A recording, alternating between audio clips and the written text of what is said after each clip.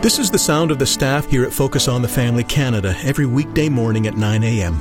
Petitioning God for those with crisis in their marriage, for those who want to become better parents, and those who are lifting up loved ones to the hope that one day they will know the salvation that Christ has to offer.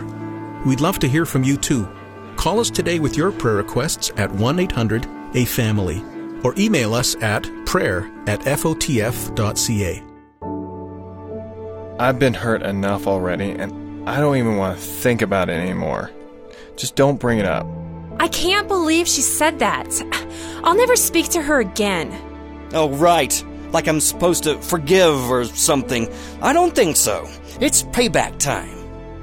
Well, those are some fairly common ways that we tend to react in conflict, with anger or perhaps a desire for revenge, or maybe trying to avoid it altogether. Today on Focus on the Family, we'll be discussing conflict and some ways that we respond, and maybe a better way, a more godly approach that we might call peacemaking. I'm John Fuller, and your host is Focus on the Family President Jim Daly. John, in this life, conflict is inevitable, even for Christians. Even though we may know better, it's hard to fight that fleshly response. And we know that's true by experience, but somehow I think we wish or pretend that conflict simply wouldn't exist. That'd be nice. We don't like to talk about it. Conflict feels like something dirty that we'd rather not deal with, right? Of course, none of those responses are helpful or healthy. Attacking the person who attacks you doesn't really solve anything. Nor does running away from the disagreement you may have. It's finding that balance. Here at Focus on the Family, we have a different approach. We try every day at least. We have something called healthy conflict. We don't always hit the mark, but we try. And that is where we deal with contentious issues in a respectful, caring way before they get out of control. And I've always believed that we got to put our problems up on the table.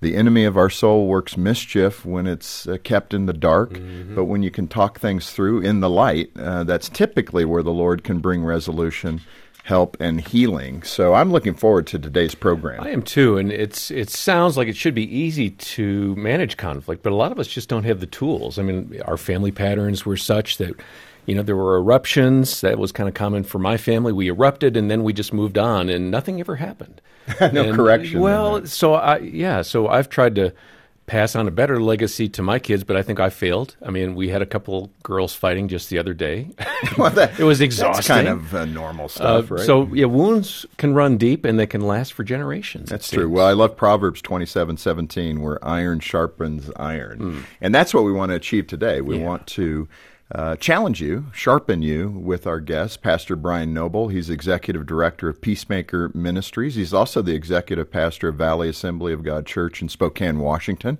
One of my favorite places, by the way. It's a beautiful area. It is lovely. And he's also a certified Christian conciliator. And Brian, that's hard to say, by the way. That is hard to say. But welcome to Focus on the Family. Thank you so much. And Pastor Noble has written a number of books. The one that we're going to be talking about today is called The Path of the Peacemaker, Your Biblical Guide to Healthy Relationships, Conflict Resolution, and a Life of Peace. And you can get your copy at focusonthefamily.ca. Brian, explain why you believe conflict or tension, as you call it, can be a force for good or bad in our lives. I like this concept. I think even negative things can be used for good. Of course, the book of Romans says all things work for good, including conflict, really? Yeah, so we at Peacemakers like to say we have healthy tension and unhealthy tension, right? Healthy conflict and unhealthy conflict. And the key to it is that healthy tension brings us closer together. Think about the illustrations of the Old Testament where God used tension or conflict to bring people back to Him, back to His heart, back to who He is. And so we like to say that that healthy tension creates better outcomes. And so what we see in the church oftentimes and in families is where silence rules and there isn't a great outcome. There isn't a great, there's just patterns of bad behavior or patterns of broken relationships. And so that healthy tension brings us closer together, or can bring us closer together. Yeah, that's key. One of the verses you point to is Romans 12:18. This may be a God incident, but Gene and I are reading through the book of Romans, and just today we were reading Romans 12 and read that very verse. Why is Romans 12:18 such a good verse for us when it comes to this issue of peacemaking? Well, I think it's important when you look at the context of that scripture. He's talking about our love and what we go through. And then it says, if possible, as far as it depends upon me, live at peace with all men. The reality is it's not always possible, right? He does go to extremes there to explain that maybe it won't happen all the time. Yeah, and I think Christians struggle with that. We get calls all the time where people begin to think, if I call Peacemaker Ministries, they have a secret sauce, they pour it over, whatever, and it just fixes everything. The reality is that we're humans, and we're fallen humans, and so sometimes it takes a period of time to see that transformation of heart. And so he says, if possible, as far as it depends upon you. So he does place the responsibility back on the individual. Live at peace with all men. And the reality is, whether, Jim, whether you respond in a negative way or I respond in a negative way, I can still be at peace with you because I understand the gospel message. Yeah, no, it's good. Something that we say within the Christian community often is, in essentials, unity, in non-essentials, liberty, and in all things, charity. But why do we reverse that? It seems like we reverse that and end up fighting over small things that really don't matter, and we don't hold each other accountable to the things that really do matter. Right. I think since the fall, we've had a tendency to want to play God in things. And so James chapter 4 says, what is the source of quarrels and conflicts among you? Is it not your desires that are at battle within you? And so that internal battle that we have is what causes us to take the minor things, those things that are just elements or preferences that we have, and elevate them to such a degree that we're willing to break relationship with them. Yeah. And so you think about that, like when I was first married, I can remember sitting on the couch with my wife, and we just had a great dinner, and she says something like, hey, are you going to go do the dishes? And I'm like, no, women do the dishes. Ouch. And she said, excuse me. And then I wasn't kidding. very smart. I repeated myself, right? I said, women do the dishes. Maybe you didn't hear me right. Yeah, exactly. And so I like to tell that story. It wasn't that I was a male chauvinist in that moment. I had the example of growing up that my mom did the dishes, right? And so I had equated my mom's way of running the household to the normal pattern. And so that desire was in me that way. And so just so we're clear, I do the dishes and cook now. So, well, no, but it raises an interesting point, and that is expectations. Mm-hmm. Right. Yeah. So much of disagreement in human relationship comes from unmet expectations that we have on each other. Often in marriage, it's just not even expressed like that. Exactly. Well, don't you do this and I do this? And it's not mean-spirited. No. But it can be taken in such a way that, man, it creates big conflict. It can. And oftentimes when I'm talking to someone, I'll ask them, have you communicated that expectation? And I don't know the real percentage, but I would say probably 90%, no, I haven't. They should just know that. Right. And it's like, I don't know that that's true. Do we really? I mean, can we really read someone else's mind? Or well, let me ask all the wives listening right now. Right. Does that work with your husband? I don't think so. I mean, we're terrible at reading our wives' minds, right? Right, exactly. Generally. I'm sure there's one that's going to send us a note saying, no, I do it well. Good for you. Maybe you should write a book. You've developed a 4-step process, and this is really good. Maybe with your permission, we'll put these 4 steps Absolutely. at the website. But and this is 4-step process for peacemaking. What you call the path of the peacemaker. Walk us through those 4 steps. So we understand that if we're going to handle conflict from a biblical approach, we need to come to our senses. Like in the prodigal son, he found himself in the pig pen, and he came to his senses. So we say, discover the story. What are the facts of the story versus the emotional memories of the story, right? Because oftentimes those emotional memories will speak so much louder than what actually was said or took place. Now, I want to punch this a little bit because that sounds like one of the most difficult things to do as human beings is to really get to objective truth, what's really happening here. It's hard for us to do that. It is. And so we tell people, write out the story. If they're in a repeated conflict, write it out, underline the facts, and highlight the emotional memories. Oh, interesting. And then we say, I double dog dare you to take that to a neutral person and see if they underline and highlight the same areas. Oh, wow. Because it's easy to convince ourselves that the emotional memory will always speak louder. It's that internal desire I was talking about wrestling inside of us, right, speaking louder than the other parts. So that's step 1. That's step 1. Just what's real. And then we ascend. We go back to our biblical core values. Like the prodigal son, he says, I'm going to go back to my father. So we go back to our biblical core values. We put aside the conflict and we seek the things above. And so yesterday I was working with a gentleman back east, I'll just say that, and he told me his story for about an hour, and I said, let's stop and pray. I said, can I remind you that God is with you, that his character is a good God? And so we prayed together, and it's amazing when you get that filter of God's presence and God's character is good and that we're children of God into the situation. It helps filter us. It helps change our perspective. And number 3. We reflect. We take personal responsibility. Matthew 7 says, take the log out of your own eye, just so you'll see clearly to take the speck out of your brother's eye. That's a tough one. It is a tough one. And this is where we need help oftentimes. We need a coach to come beside us. And the reality is a lot of key leaders and fathers and families, they don't have someone who's truly honest with them to help them see the speck or the log in their own eye. Mm-hmm. Yeah, I kind of consider that spiritual dyslexia. We tend to act out like, I'll get the speck out of my eye so I get the log out of your eye. Exactly. And that's not what the Lord is saying. And number 4 is connect. We believe in asking for forgiveness and making a plan and implementing that plan. It's really key. The prodigal son said, I'm going to go back to my father. And then the next verse it says, and he went. Right? So a lot of Christians say, I'm going to go do this, but they never go. And so that's where we need to be people where we make a plan and we go back and apologize. If you want to be the man of your house, be the first one to the cross. Be the first one to repent. That's manliness. Brian, this is a tender area, but your childhood was tough. And people aren't going to pick that up because of your joyfulness now and your commitment to Christ and the fact that you're doing peacemaking. But you had a really hard family life, and your parents divorced. Tell us how that experience impacted you. Yeah, so my parents were divorced when I was like 6 years old, and this would have been in the 70s when divorce wasn't nearly as common. I was raised in a small town in central Washington, and as far as I can remember, I was the only kid who had gone through divorce in our whole school. And by the age of 12, I started having an alcohol problem. At the age of 12? Yeah. So alcohol was in our home. Wow. So I was able to steal it from my parents or what have you. And it was, I would say, sporadic at times. It was not as consistent. But by the age of 18, when I moved to Spokane, it was every day. What were you trying to medicate for? I think there was a lot of things. Just going through a divorce. I think my dad... I love him, and it's always hard to talk about because we're completely reconciled now. But just my dad, it was just a struggle for him. Yeah. He was a pastor, and so the divorce caused him not to be a pastor any longer, and there was just a lot of bitterness that was there. And so I was working on that. I think I was also just simply working on, the fact of, which parent do I live with? That was back when they did a lot of joint custody this week, that week, and rules changing all the time. Yeah.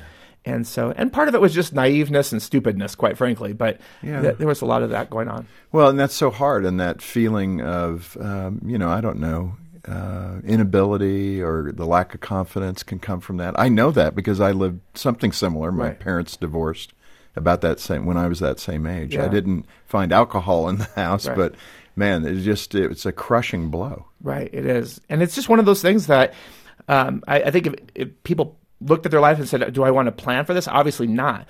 But that whole verse in Romans where it says he turns it around for God's good. And so that's what gives me the burden and desire to help in peacemaking, is to say, how can we save families? How can we save churches from going through destructive conflict? And just to be clear, at about 18, you cried out to God. And I did. Actually, God used an unbeliever. I was actually contemplating suicide. I was thinking I was done with life. An unbeliever, just a friend of mine from college, came over, knocked on the door, and said, "What are you doing?" I had my gun out. I was ready, and he took the gun. And I said, "God, if you're real, you have to show yourself to me." And just through a number of events, God revealed himself to me. Huh. And I went to a church in Spokane, and they knew my grandfather, who was a pastor, and they're like, "Hey," they thought I was a Christian kid that moved to Spokane. "You want to teach Sunday school?" And I'm like, sure. I didn't know what to do. And then they realized he doesn't know anything, And so they backed up the wagon and said, wait, we got to do some discipleship here. And Mark Idy, a good friend of mine, asked me, do you know Jesus Christ as your Lord? Have you repented? I'm like, no. And so we repented of our sin, was baptized, and just began to move in the things of God and went through Bible school and that kind of thing. Wow. What a remarkable story from Brian Noble today on Focus on the Family. And we want to encourage you to call us if you have any questions about what he was just talking about, knowing who Jesus Christ is and knowing his forgiveness. We'd be happy to tell you more. And then certainly we'd love to have you pick up a copy of The Path of a Peacemaker, your biblical guide to healthy relationships, conflict resolution, and a life of peace. Reach out if we can help. Our number is 800, the letter A in the word family, or we're at focusonthefamily.ca. This Focus on the Family broadcast will continue in just a moment.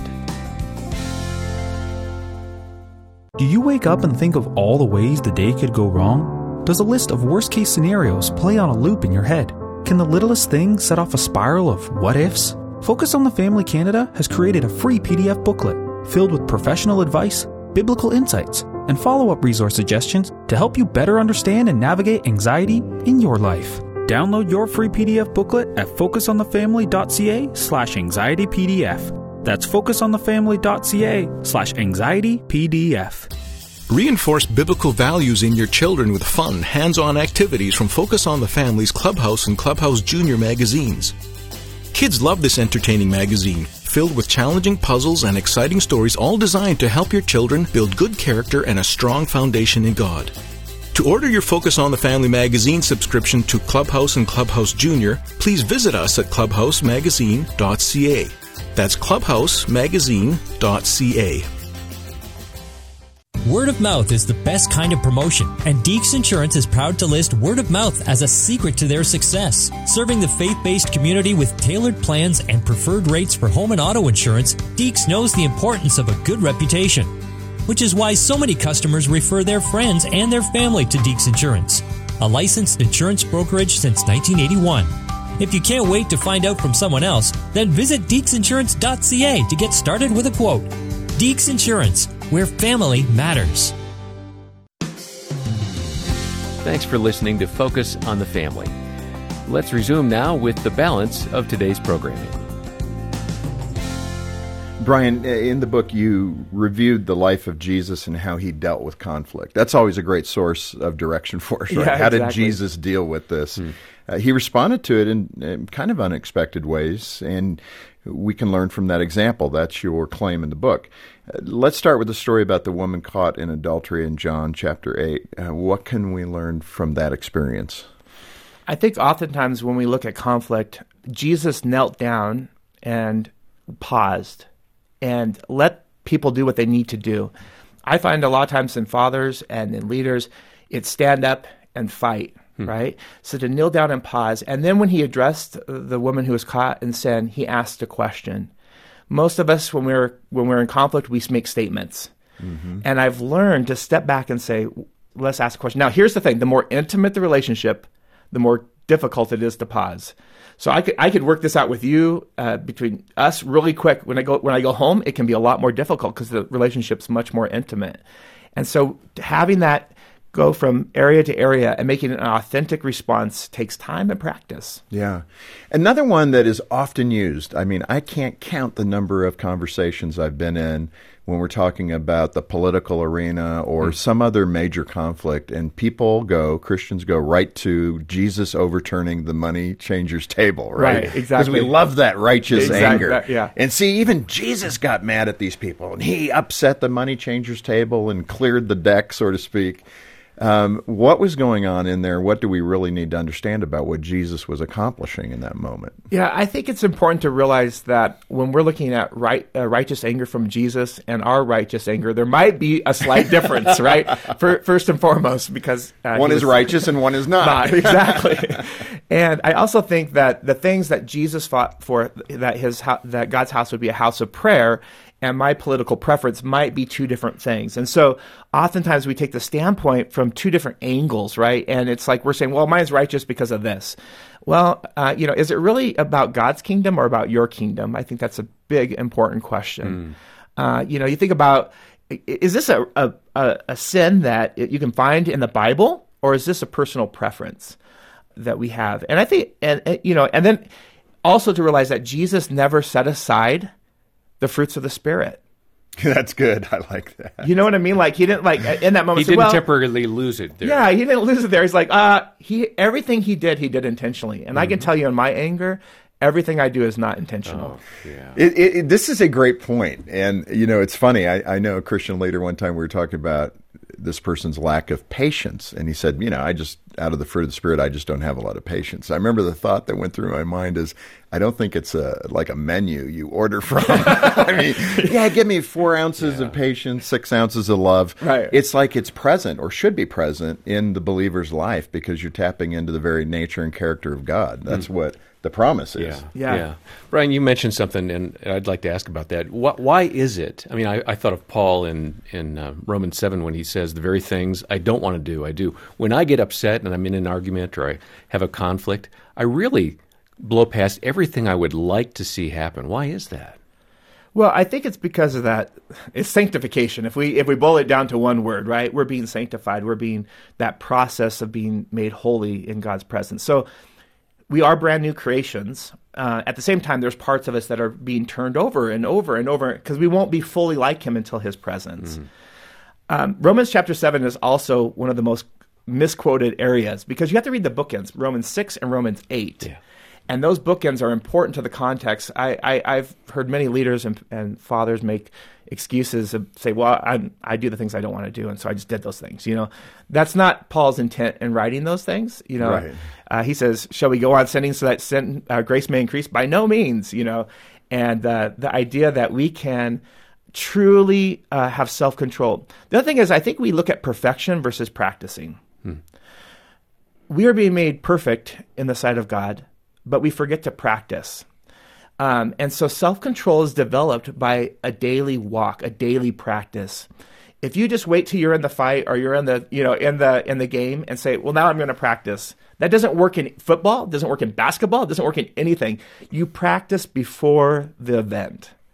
And I think oftentimes we forget to practice self-control before the event. Oh, that's good. And go through the mental picture of it. Exactly. That's what you're saying. Yeah. Hey, Brian, a key theme from your book, The Path of a Peacemaker, is keeping our eyes on the main thing. So everybody's going to say, well, what's the main thing? Do you have an example of the main thing?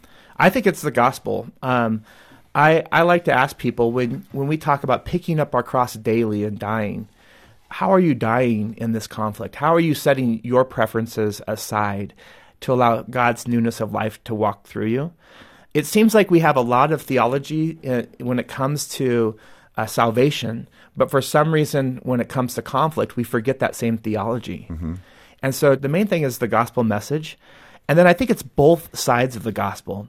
So it's not just what we don't do, but it's where we begin to proclaim what God has already done. We're new creations in Christ Jesus. And this is where, Jim, if we're in conflict, where I sometimes can think about your old bad behavior or my old bad behavior and forget to say, wait, that is a child of God sitting across from me.